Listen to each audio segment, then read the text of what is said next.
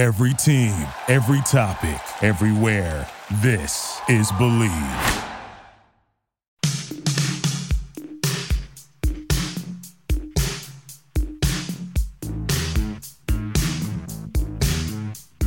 All right, welcome to episode 12 of Joke Artist. We're your host, Ryan Dever. And I'm Jason Katz. And you're Jason Katz, and I love that about you. And today on the show, we have an incredible comedian, Jessica Kirson. She is, well, to use incredible, again, absolutely incredible. She's hilarious, so talented. She is comedy. She has a new FX feature-length documentary coming out called Hysterical that's premiering at the South by Southwest Festival in March. She's been on, the late night shows. She's been on Tonight Show with Jimmy Fallon, Jay Leno, The View. She was in the HBO show Crashing. She was in the film The Comedian with Robert De Niro, and she was also a consultant on that. She talks about how she basically got to direct Robert De Niro, which was absolutely incredible to hear. And don't forget, she also has 2 podcasts. Relatively Sane and Disgusting Hawk. Both hilarious. Disgusting Hawk you can find on Gas Digital, or you can watch it and listen to it on YouTube. Yeah, well, we got to talk to her about everything in comedy, and she's just so knowledgeable, and it was really, really one of my favorite interviews. And here it is. Hi. Jessica, thank you so much for coming on the show. Thank you so much for having me on. Absolutely. Yeah. So we're super excited to hear about your documentary that's coming out on FX. It's going to be premiering at the South by Southwest Festival called Hysterical. Could you talk to us a little bit about that, what we can expect from it, and how you kind of got into producing that? Sure. I was doing a stand-up spot at Stand Up New York in New York City, and there was an advertising agency was there for a party. So they had some comics come up and do jokes, and they responded to what I did. And then they, met with me after the show and said, we're looking to do a project with female comics, and we don't know really what it is, but we'd love to meet with you. And I started to meet with them with my manager, Jim Serpico. And we got to talking, and we were going to make a short film with them and get sponsors through their advertising agency. And it didn't work out. But during that time, we met with a production company in California that works on documentaries a lot. And we connected. And my manager brought the deal to FX, and they loved it. And they decided they wanted to, have the movie on their network. So we filmed it for about a year. Wow. And thank God we finished it before COVID. Really? We switched directors, and it was a whole thing, but it's amazing. It's a documentary about female comedians, and we have Kathy Griffin in it, and Margaret Cho, and Fortune Feimster, and Eliza Schlesinger, a lot of people. And there's about 15 of us that are featured. And I ended up executive producing with these other people, and it came out amazing, and I can't wait for people to see it. Yeah, that's awesome. That's really cool. Yeah. Did you have the idea like a little while back to start it off, or was it sort of more recent idea when you started going into production? Well, I never had the idea of doing it, but then when I was approached by the advertising agency, I got into it, and and I love producing, and have had a couple of other experiences where I produced stuff. So it all just happened fast. And wow, that's awesome. And then we made it, and it's coming out. Yep. Yeah, I mean, that's incredible. Yeah, South by Southwest. I mean, that's huge. And FX. When you're producing something like that and you're in it, is that difficult to, because you're the producer, you're in it as well. Is it sometimes difficult to see yourself perform as a producer that's thinking, okay, what's best for this documentary to tell the story? This joke works better here. How does that kind of work when you're playing both roles? Or is it an issue at all? No, it's a good question. I mean, I played a very big role in getting people to do it.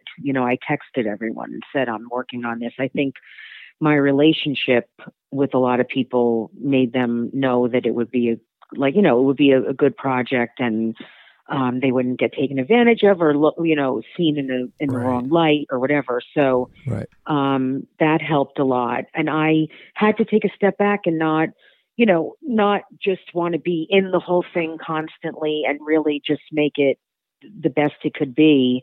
I'm in it a bunch, but it's the kind of thing where, you're not just talent. So it wasn't about me. It was about making the best movie possible.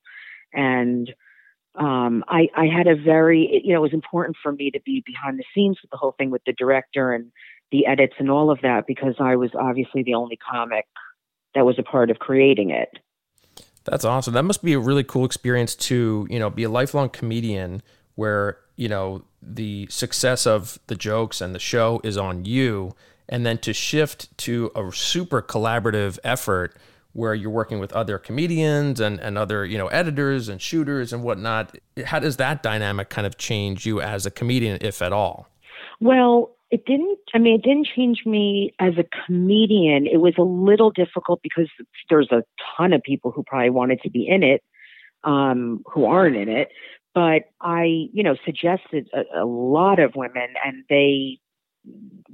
we all did, but they kind of chose, some of the people that they'd want in it. That it's not that I would have chose everyone they chose, but I would have loved to see other people in it too. It's just you can't have too many people in the movie. And also it's a weird thing when you're comic and it's your friends, and I had to look at it from a more critical standpoint. Yeah. Right. Yeah.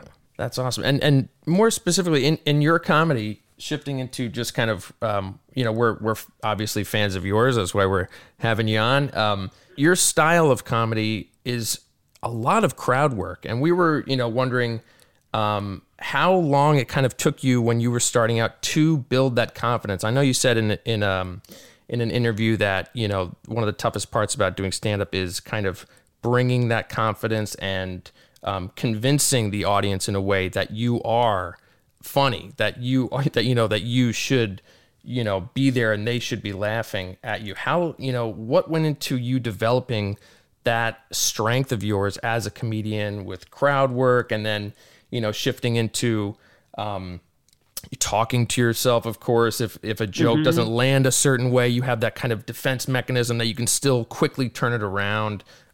What kind of went into building your comedic voice?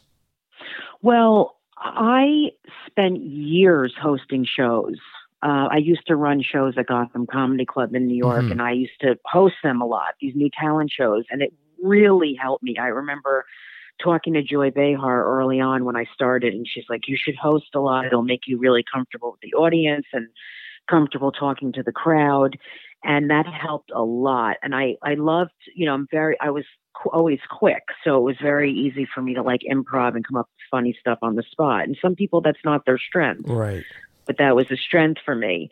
And also I love talking to people, and I see comedy as more of a conversation. I don't see it as like a monologue. I think it's really important. The turning to my back to the audience and talking to myself, that just came one night I was doing a show and something I didn't do well, and I just turned around and motivated myself. And then for a long time it didn't work because you have to do it at the right time. It really has to only be when I feel uncomfortable or something happens in the room or a joke doesn't land, or else it kind of makes no sense when I'm having that conversation with myself. Right. And it's really like a bomb line. I taught comedy for so many years, and I used to tell people you have to have a way out. Whether it's, you look at a guy in the audience and say, sir, please laugh, I have issues with my father, or wow, it's dead in here, or what is this, a funeral? Whatever you have to say to break the tension. It's really important. Yeah, the bomb lines, that's really interesting. I've never heard it explained in that way. That's so cool. I mean, so you're saying you go in, you write your jokes, but you also write all your backup jokes as a subcategory. If this doesn't go well, this is, as you said, my way out. I think that's very important, especially when you're starting out. And when I say starting out in your first 10 years, it's one of the worst things I can see a comic do is if it's not going well and people aren't laughing, they just keep going, so what else can I say? It's like, no, it's not going well. And you need to address it. And it really changes the whole energy. Like you all of a sudden will start doing well if you just point out what's going on. Right. Right. Yeah, absolutely. What's wild about, and I find so like fascinating about you, is that you have like a lot of self-deprecation in your humor, but it's so confidently done. If that makes sense. Yeah, I know it. You know what? That's a very good observation, because I've thought of that myself, that I do that. I think that's part of who I am. It's like, you ever hear that term, piece of shit in the center of the universe? It's like, it's like I have so much self-hatred, but then again, I know I'm good. Like I'm both people. So I think that's what comes out in my act. And that's really true for me. Yeah, and I think that's why people really connect with your comedy too, is because you're coming from a place that is a conversation that is like, hey, I'm not better than you. I know I'm a little bit physically raised up above you on this stage here, but this is a conversation. Mm-hmm. This is for all of us to kind of turn off our brains for a little bit and have some fun. I think that's what's contagious about your stand-up. Thank you. I mean, I think I always say to people, the goal is to have people to want to hang out with you after the show. Right. Like if you can have people want to be your friend, you're in good shape. When people come up to me and be like, oh my God, I wish you could come out and hang out with us. Like that's the goal. Because if you think about anyone who does really well, the comics who are big right now, especially, it's the Bert Kreischer. It's like these people that you just want to hang out with and have a beer with, or hang out in your living room. And I think that's really, really important. And I know that I'm likable that way. I'm not. I can really gel with people. I always could. So I have that. I'm grateful for that, because a lot of comics are brilliant, but they don't have that gift of connecting with people. Yeah. Is that ever like almost like a curse in a way though too? Because everyone thinks, they can be your friend, and then afterwards, maybe you don't want to see all the fans. Yeah, it's hard for me. I have to be honest. Like I like them, but it's very draining when you're doing especially on the road, when you're doing 5-6 shows in 3 nights, and it's a lot. And I know some people can do it. They can hang out for hours and they'll go to the bar with people. And I can't do that. I wish I could, because it really does help, but I can't. And I've learned to preserve my energy, and I can be aloof. I like that word, because it's not that I'm rude I'm just aloof with people. A lot of people really feel like you're friends with them, and sometimes they'll get hostile. Like someone will really send me a message on Instagram and be like, want to ask me something, and then I don't get right back, and they're like, I don't understand why you're not getting back to me. Like, we're not friends. Like, why are you? What makes you think I have to get right back to you? It's crazy. That is an amazing way to live your life, though. I'm very curious about this person that's going around messaging people being like, doggone it, I don't know why these people aren't getting back to me. This doesn't make any sense. Yeah. Complete strangers not answering me. Because they really do feel like they know you. Yeah. When someone gets too familiar, and like I can always tell if someone's sending me too many messages and getting a little crazy, I just don't respond, and then it usually stops. But it's it's a lot, especially when you're a comedian, because you're talking about such real things, and they think they can just joke around with you and be friends with you. Well, one of my favorite things of yours is, and I was wondering if you're doing this now actually for promoting Hysterical, is when you do the morning shows. Because it just seems like you have so much fun messing with everybody. And I mean, the one that stands out in my mind is when you did that morning show, and they gave you some turkey. I think it was turkey and corn, and then you just sort of, that was for everybody, and then you just went in face first and just started eating it. Yeah, that's a lot of comics have watched that over and over and over again, because it literally is like a Saturday Night Live sketch. It's like doing this local morning show in Connecticut, and there was a point when I was sitting there and they just started ringing bells and telling me I said the word of the day, and I'm like, what did I say? And then I didn't even say the word, and then the host started running around, and he ran into one of the cameramen and fell down. I mean, it was so Oh my gosh. insane. I do a lot of crazy stuff on the morning shows. I'm doing a lot of interviews now for the movie, and it's really amazing how horrible some people are at interviewing people like us. Like, how did you get this job? we're sorry, by the way. We want to pre-apologize about how terrible we are. No, not you guys. Oh my God, stop it. No, but they just, sometimes a guy will like completely try to be the comic and get the joke, Right. Keep joking around, and and on the road it can be brutal because you're half asleep. You have to get up at 6, 7 o'clock and do these morning shows, and they do help sell tickets, but they're brutal. Oh. Yeah, but you just seem to be having so much fun on them whenever, I get to see clips of it. But I was wondering, like, now due to COVID, are you doing any morning sort of Zooms to promote the movie or to promote your special? Well, I have a bunch of stuff being set up now, and a lot of the stuff I've done is over the phone or print. Like I'll, get a bunch of questions and answer them. But I do have, I have a Zoom thing set up for tomorrow where I'm being interviewed for a half hour. Oh, so gotcha. It should be interesting. Yeah, I can't wait to see that. I'll always give the person with me who drove me there my phone and be like, can you please film this? Because I know, I'll either like fall asleep on the chair while they're talking to me. I do things and a lot of times they don't even get it. They're like, oh my God, are you okay? And I'm like, yeah, I'm just a little tired. Like I'm pretending like I'm sleeping. I mean, they're such idiots. And they have to stay so buttoned up too, which is so funny. Right. And they're also, it's weird because you're like you said before, they try to be the quirky person also, but it's TV interview humor, which is not funny. So it's like, well, I know a thing or two about cracking jokes. And you're like, dear God, please, like, let a lightning bolt hit this person. What happens after the camera's rolling on those morning talk shows? Like, so it's over. You know what I mean? Do you have to say, hey, sorry about that, or do you just continue on and they get the joke? Yeah, no, I continue on whether they get the joke or not. I'm not like, I play the game in business, but I don't kiss ass, and I feel like that's the right thing to do. It's like some people play the game and they'll be like, Joe, let's keep in touch. Like comics that are so chummy with everyone. I just don't have the energy, so I'm always respectful, but if they don't get the joke, it's even funnier to me. And if they do get the joke, it's great. And they're like, oh my God, you were hilarious. Thank you so much for doing this. It was hysterical. I saw an interview with you talking a little bit about that, what you just explained, but let me repeat it now. Of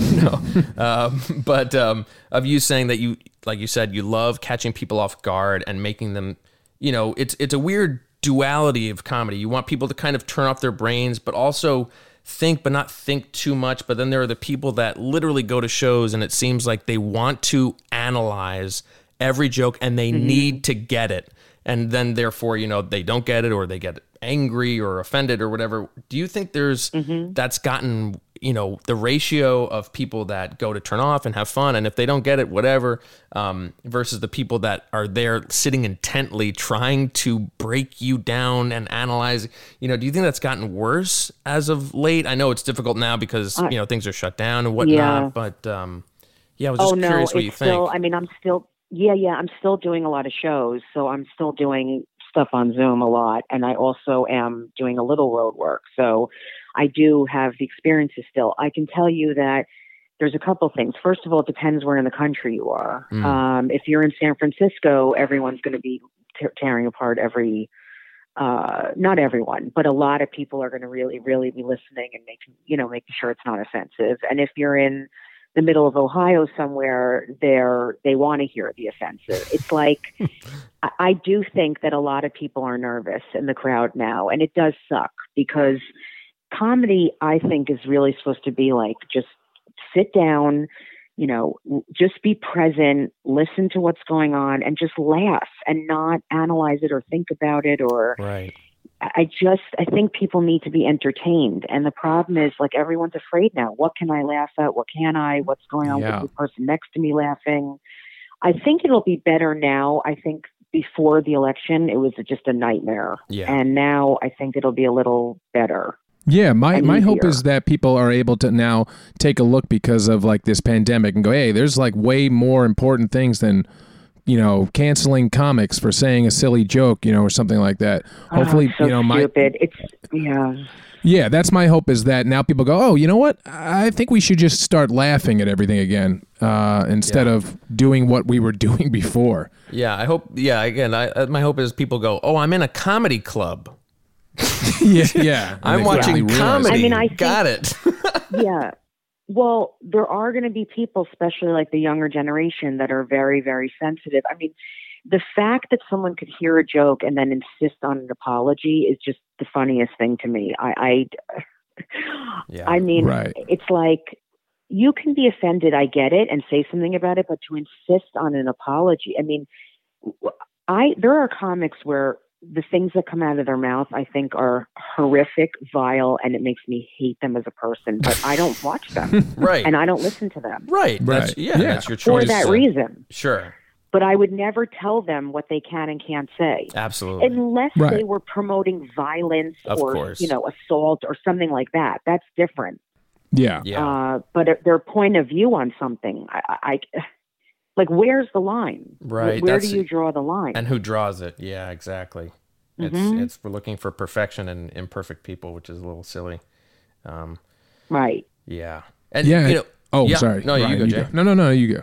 Oh yeah, no. With that's the rest of the interview. I go, no. After you. Okay, this is welcome back to the overly polite show. We'll begin anytime anybody wants to. Well, Jessica's out of time. We ruined it.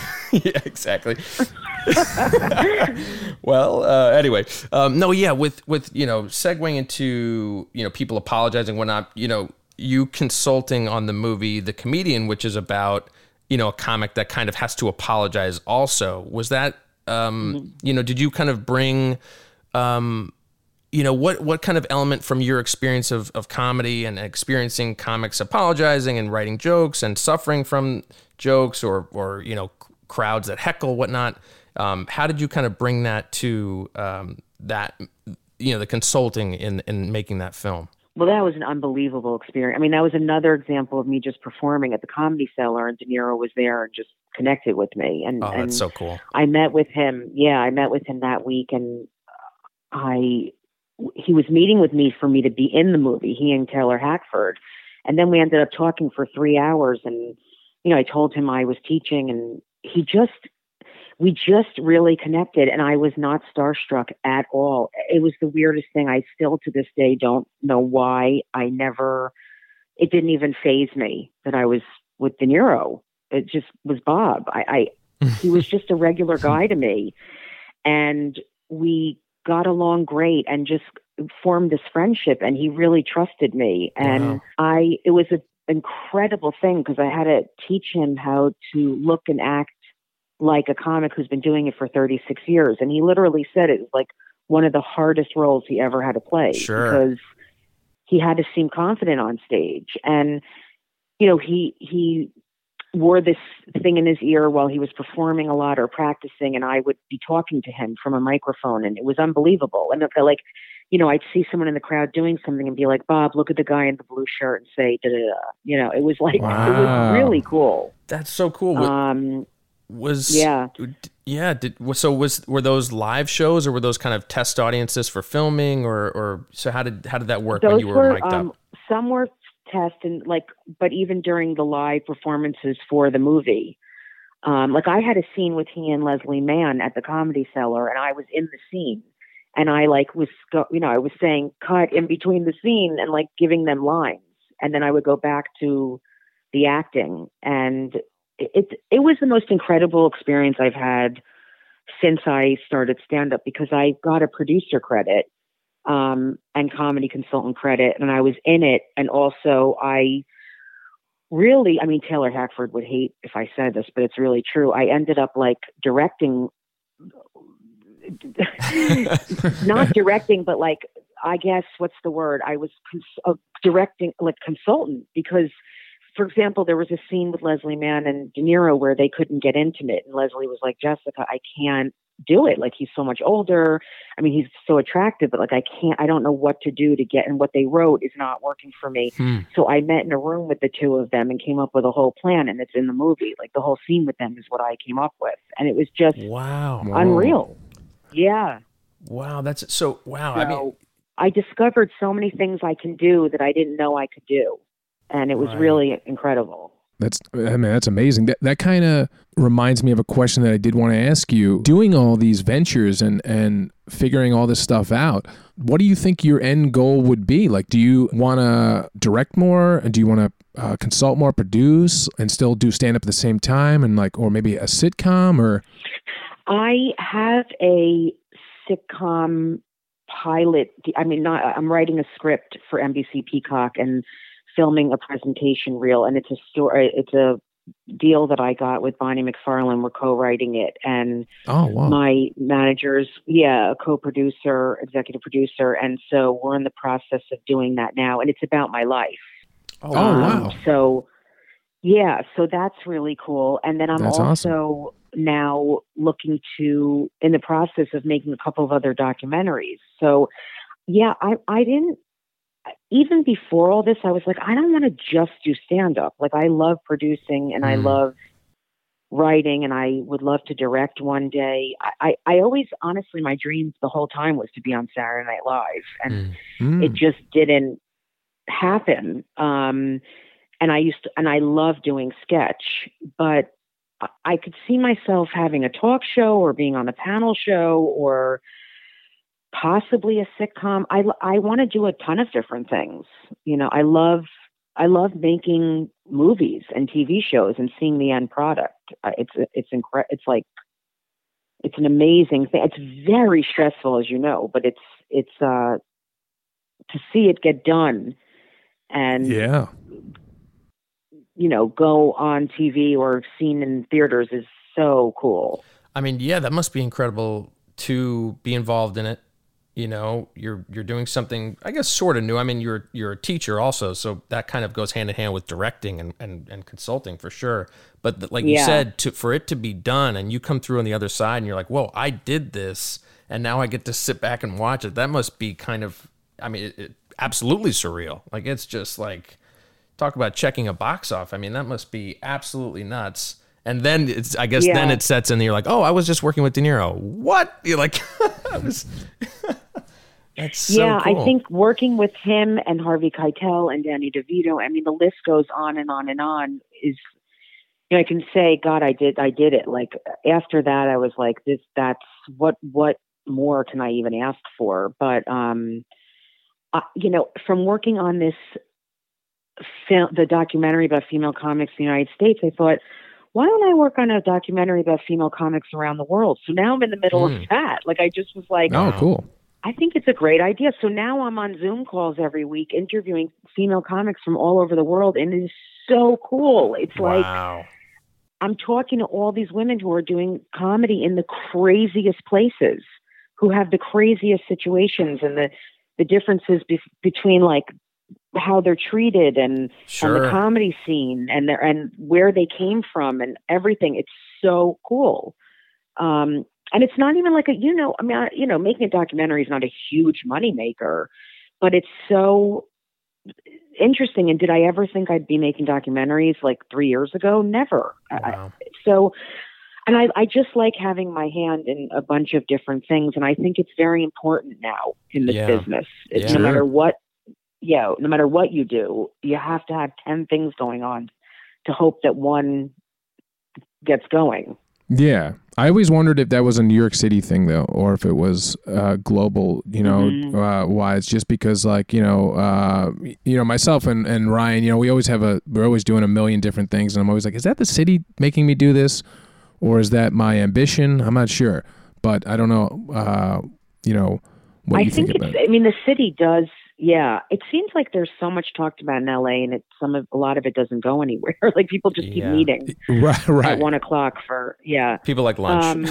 Yeah, exactly. It's like New York is there's so much networking going on, and it's such a small community. It really is. Right. I'll work with someone they'll work with someone else I'm friends with, and it's just everyone knows each other. Yeah, I often find that, and it's always strange. Like, hey, you're on this project too? Well, cool. And I'm like, that's weird. And it continuously happens. So I just wanted to take one step back real quick, and I just really found a lot of the stuff on your Instagram just so funny of you just messing with people and just things that you put on there just for anything to just but make people laugh and make yourself laugh. Yeah. Did you always want to do that? Would you ever do some sort of like prank show? Yeah, that's my dream. My dream is literally before anything really is to do a prank show.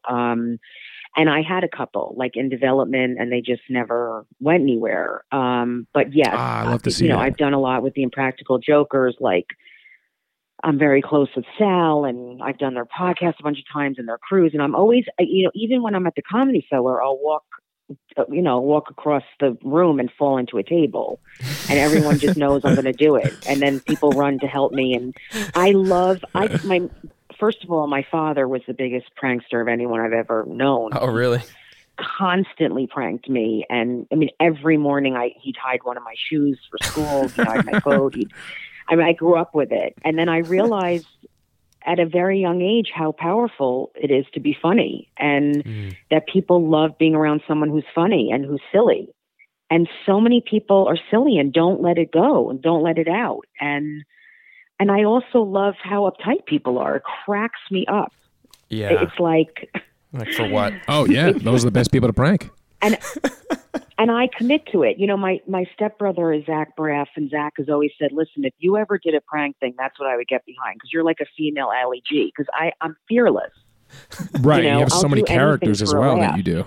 Yeah, like the Jamie Kennedy show, like that kind of stuff I just love. Yeah, I would love to see you do that.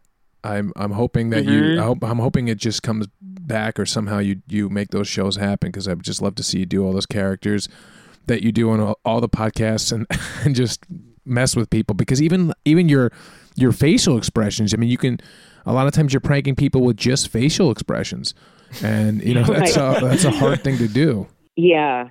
I mean, I do have a good face for that. And I do, like, sometimes the prank is just sitting next to someone in public and just starting to cry. And that is incredible. like wailing. Yeah. It's my favorite thing.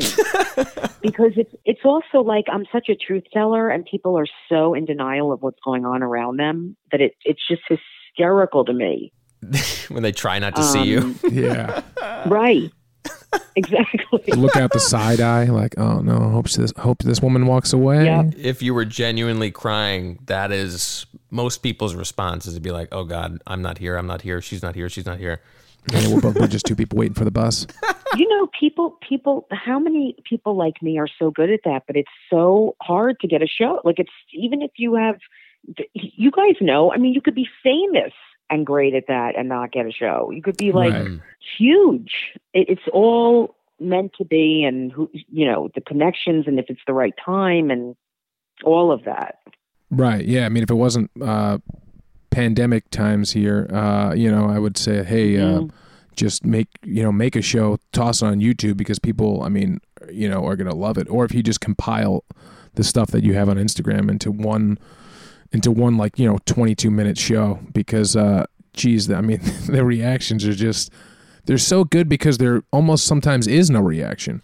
Right, like you were saying, that's what's really funny. Yeah, just like people trying to avoid looking at what you're doing. Yeah, like when you put on the iPad, like.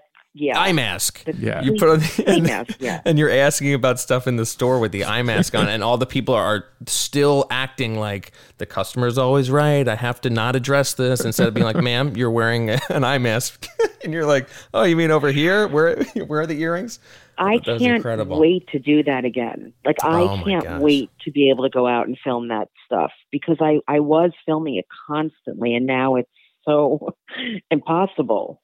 Especially because of the mask and everything. You lose the expressions. Yeah, it wouldn't work. Right. Right.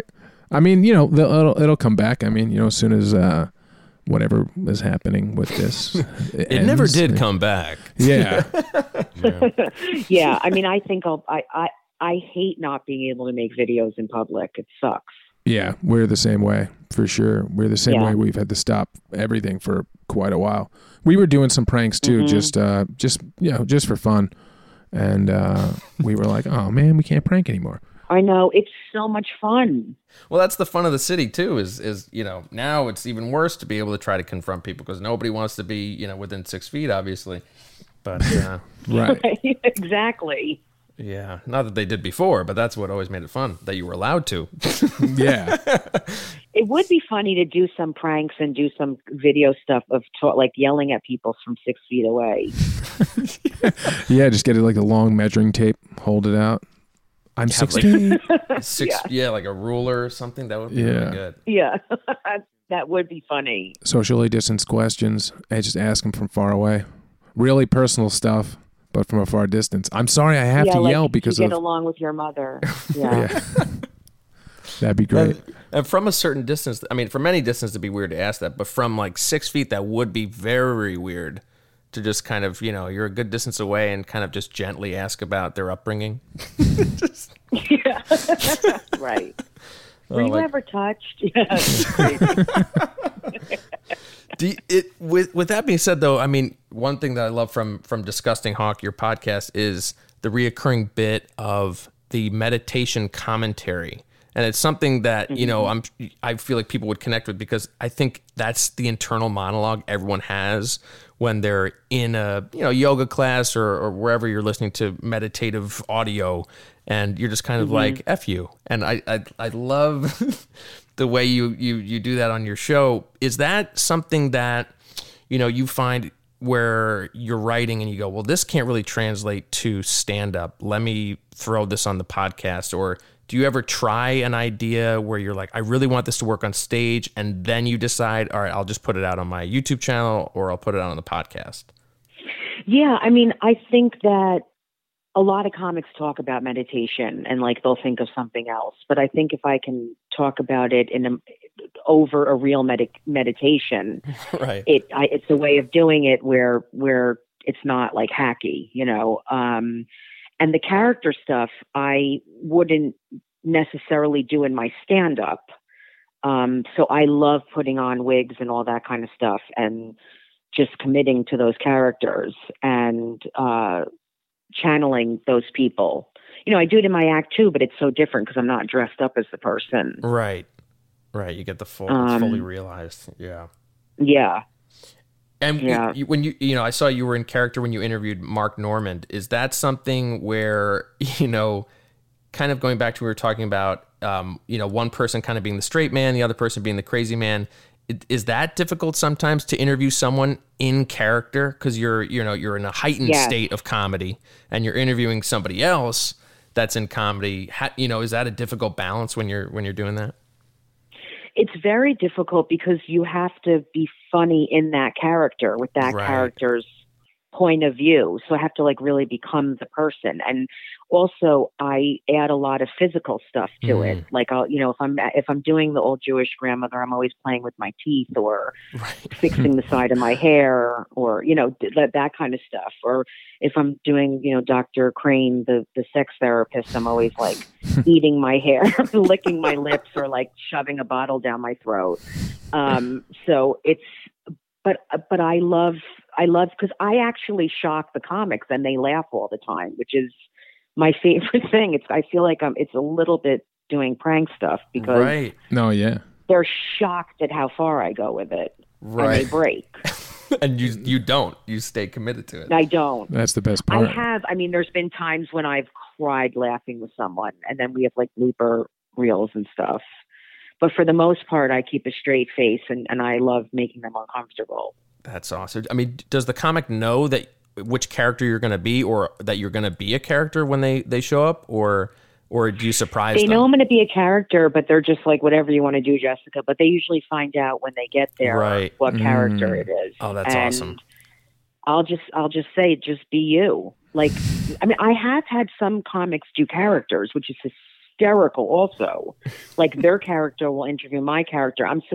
One of my characters is supposed to meet, Jim Norton's character soon. So that'll be great. Oh, wow. Yeah.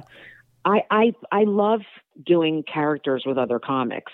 Like Carmen Lynch, she what, like, I have that character, Dr. Pamela Crane, who's a sex therapist, and Carmen Lynch came on as my therapist and wore a wig, and it was hysterical because she was counseling me in the session. Right, the little counselor. Mandy, the one that talks like this, like the one that she has different comics come in as her podcast tutors because she wants the #1 podcast in the world. Her daddy pays tutors to come in and teach her, so that's fun. And the reoccurring thing of like, you know what my daddy did for me? Yeah, my daddy hired me a podcast tutor. I just thought it would be such a good cartoon doing that, like doing that Jewish grandmother, your Jewish grandmother, and then her teenage granddaughter is played by that character. I just thought both of them would work so well in a cartoon if you ever created that. Funny thing, yeah. Well, I did a reel with someone where it was a cartoon, and I played that old Jewish character, and she was best friends with an older Black woman, and they lived in a retirement community together. I was shocked that it hasn't sold. I'm shocked. Wow. Because it's hysterical. Yeah. And it was a brilliant idea. Like, they're always stealing food from buffets, and they get high together, and they like sleep with men. It's hysterical. Oh, but man. that's what I mean. Like, what a great, beautiful idea. It was done incredibly, and it hasn't sold yet. But that just shows you it's right. Yeah, there's a literal catalog of all these things that I'm waiting. I want to see this. I want to see this. I want to see this. Like all these things that you've created. Like, let me release these. Well, let's let me make see something them together. Hey. Yeah, that'd be awesome. I think this interview went well then. Yes.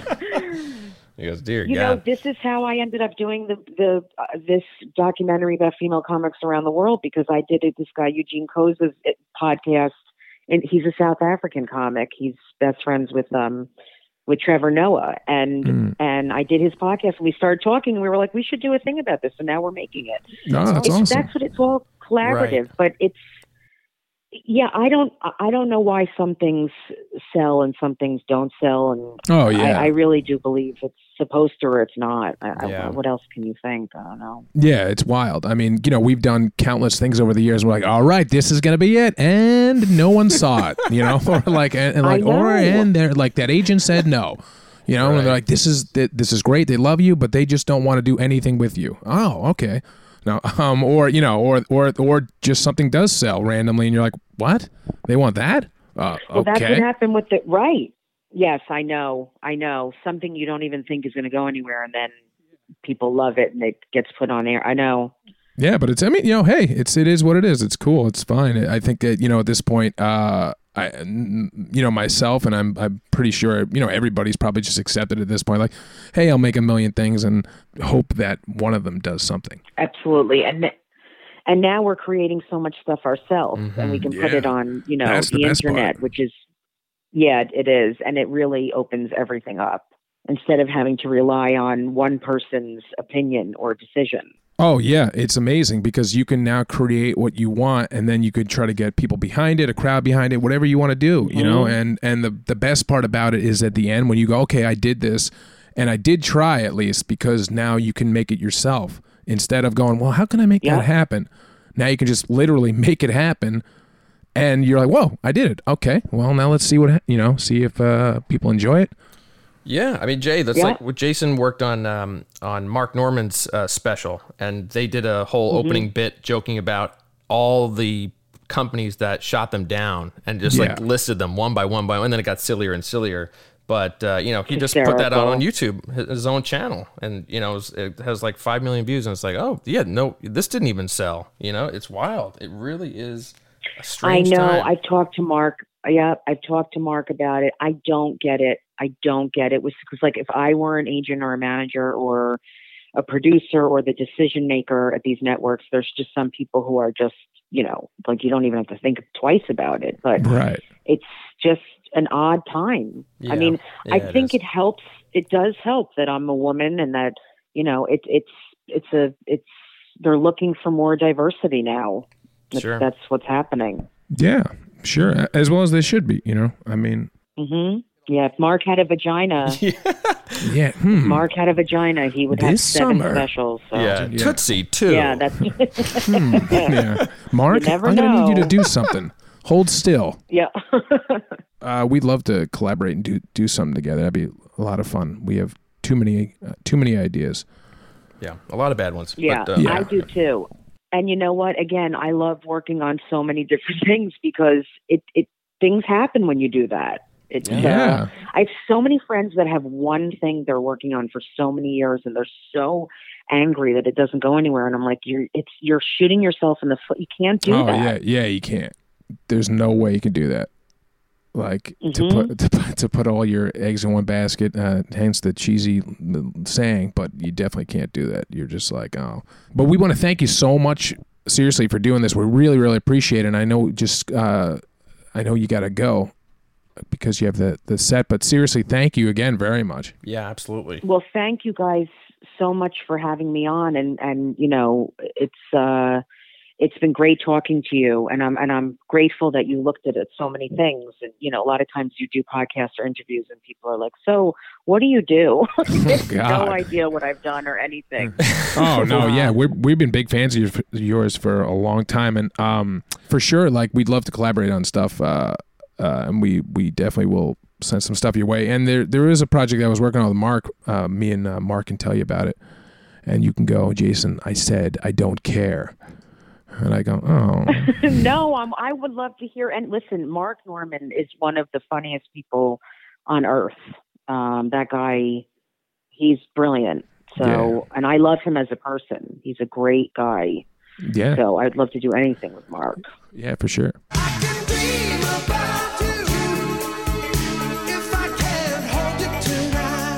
Thank you again to Jessica. That was really just an awesome interview, and just overall, just such a funny person, but so knowledgeable about comedy and about the whole business. And Ryan, I really want to see some of those projects that she has made. I just want to see that cartoon and everything. It really shines light on just what we don't realize that we're missing out on. It just shows Right. that there's so many projects from so many comedians all over the world that have something to say, that have a great idea that we'll just never see, and we're never going to experience that specific laugh for that specific joke. So I really hope That makes me mad. I know, Jay. Hold on, hang in there, pal. But don't cry. But I agree. I really hope that the projects that Jessica was talking about actually come to fruition, and we get to see them and laugh. Yeah, and experience them. Yeah, Yeah. absolutely. I'm excited to see Hysterical, the FX documentary, and I'm excited to see what they talk about, because I really wanted to ask her, but I know we ran out of time. But I wanted to ask her about what view it is going to be in this documentary. Like the struggles of women in comedy, or is it going to be maybe just the start of women in comedy, how it started more. I'm not sure. I didn't get to ask that, but I am very curious to know all about that. And that shows how good of interviewers we are. We forgot to ask a super important question about the documentary that she was promoting. Wow, we suck. Yeah, we do, but that's understandable.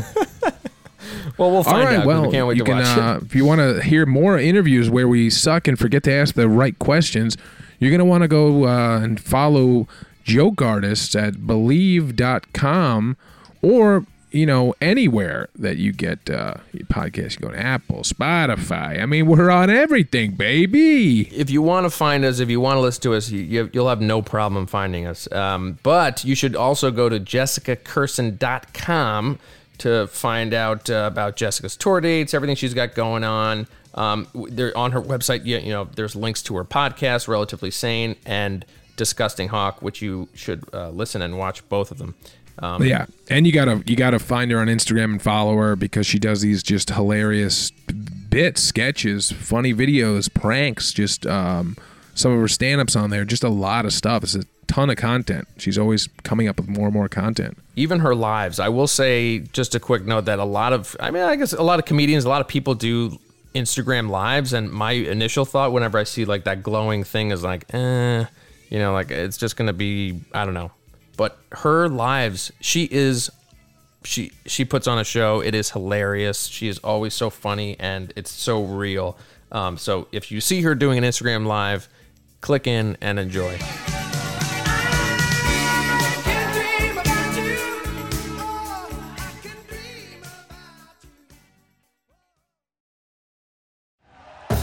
Thank you for listening to Believe. You can show support to your host by subscribing to the show and giving us a 5-star rating on your preferred platform. Check us out at Believe.com and search for BLEAV on YouTube.